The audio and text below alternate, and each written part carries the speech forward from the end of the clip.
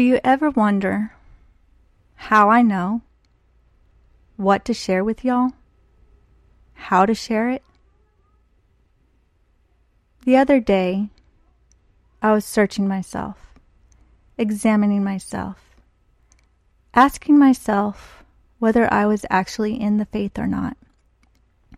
After all, the Bible does say for believers to examine themselves as to whether they be in the faith or not. A few minutes later, my dad, who was visiting our family at the time, quoted a scripture that is one of his all-time favorites.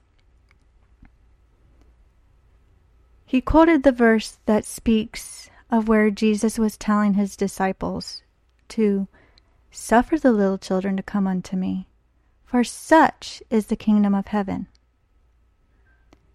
Y'all, you may not realize it, but that's how I know. I know that I am on the right path because the Lord gives me those little signs of confirmation. So when I share, just to remind y'all, I share from the heart. And if I ever share just to share, then I'm not doing something right. Have you ever been so tired physically, emotionally, spiritually, that you just can't take anything more? I have. I have honestly been so tired at times that I just don't want to get up and pray over my kiddos at night.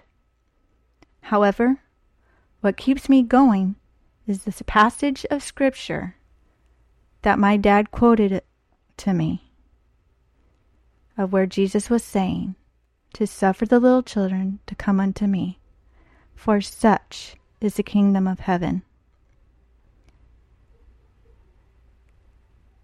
Attention grabber.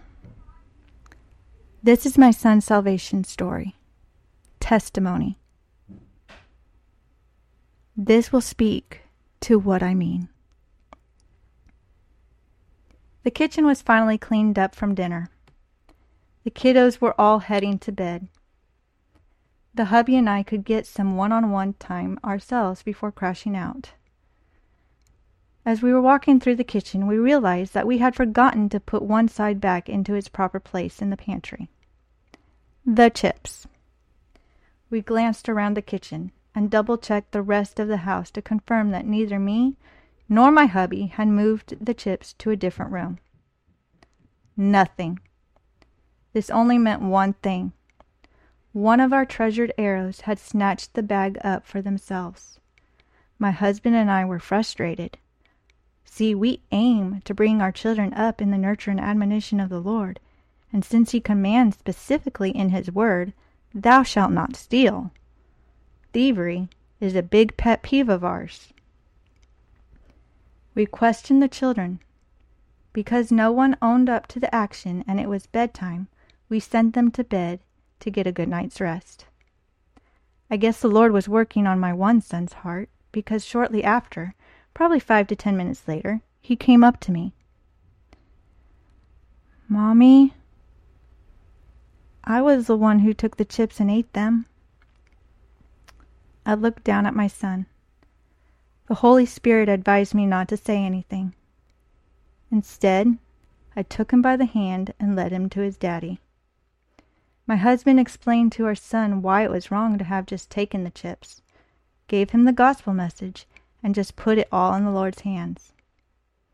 All we could do was to wait and watch the Lord at work. Few minutes passed. Our son sat there, chewing on all that he had heard. He then turned to my husband.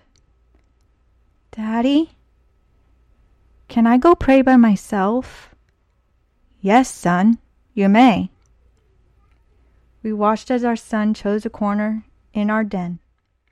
He folded his hands, bowed his head. No words could be heard, but we could see his lips move. Suddenly, He lifted his head up and looked at both of us with a newfound light and sparkle to his eyes that only a child of God has. "Mommy? Daddy? Guess what?" Our hearts could only hope and pray for what we desperately were wishing for to hear. Our hearts were pounding. I just asked the Lord to come to my heart and save me from my sins. Our hearts leapt into our throats, and tears streamed down our faces as my husband and I together embraced our son. The Lord had answered our prayer, and we praised and thanked him for it. Our son had given his heart to Jesus. That day, our son woke up an old creation, but that night he went to bed reborn and a babe in Christ.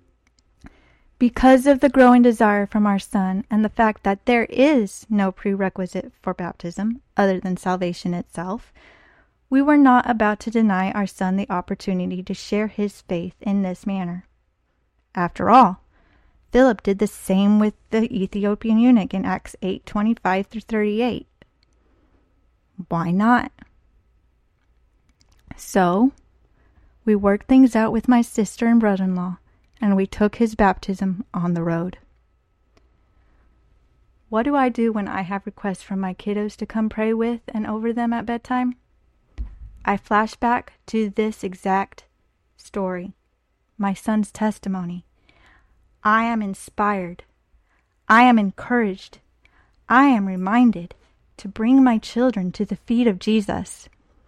I would hate for my not praying with them, over them, at night, or any other time for that matter, to block my children from the King of Kings. So no matter how exhausted I am, I go pray over and with my children. I pray the fruit of the Spirit over them, for the salvation of them and other family members. I pray a hedge of protection over them and to keep the devil away from us, that we would be a light in a dark world and to be a strong and brave leader for the Lord and to stand up for what's right, even when it's tough. That our family would seek the kingdom of God and his righteousness and to lay up heavenly treasures. Last but not least, I pray that we would focus on the Lord and to walk in his paths and on his statutes and to dream of his will and plan for our life. Funny thing, if I don't pray with my kiddos at night, my youngest does not stay in bed.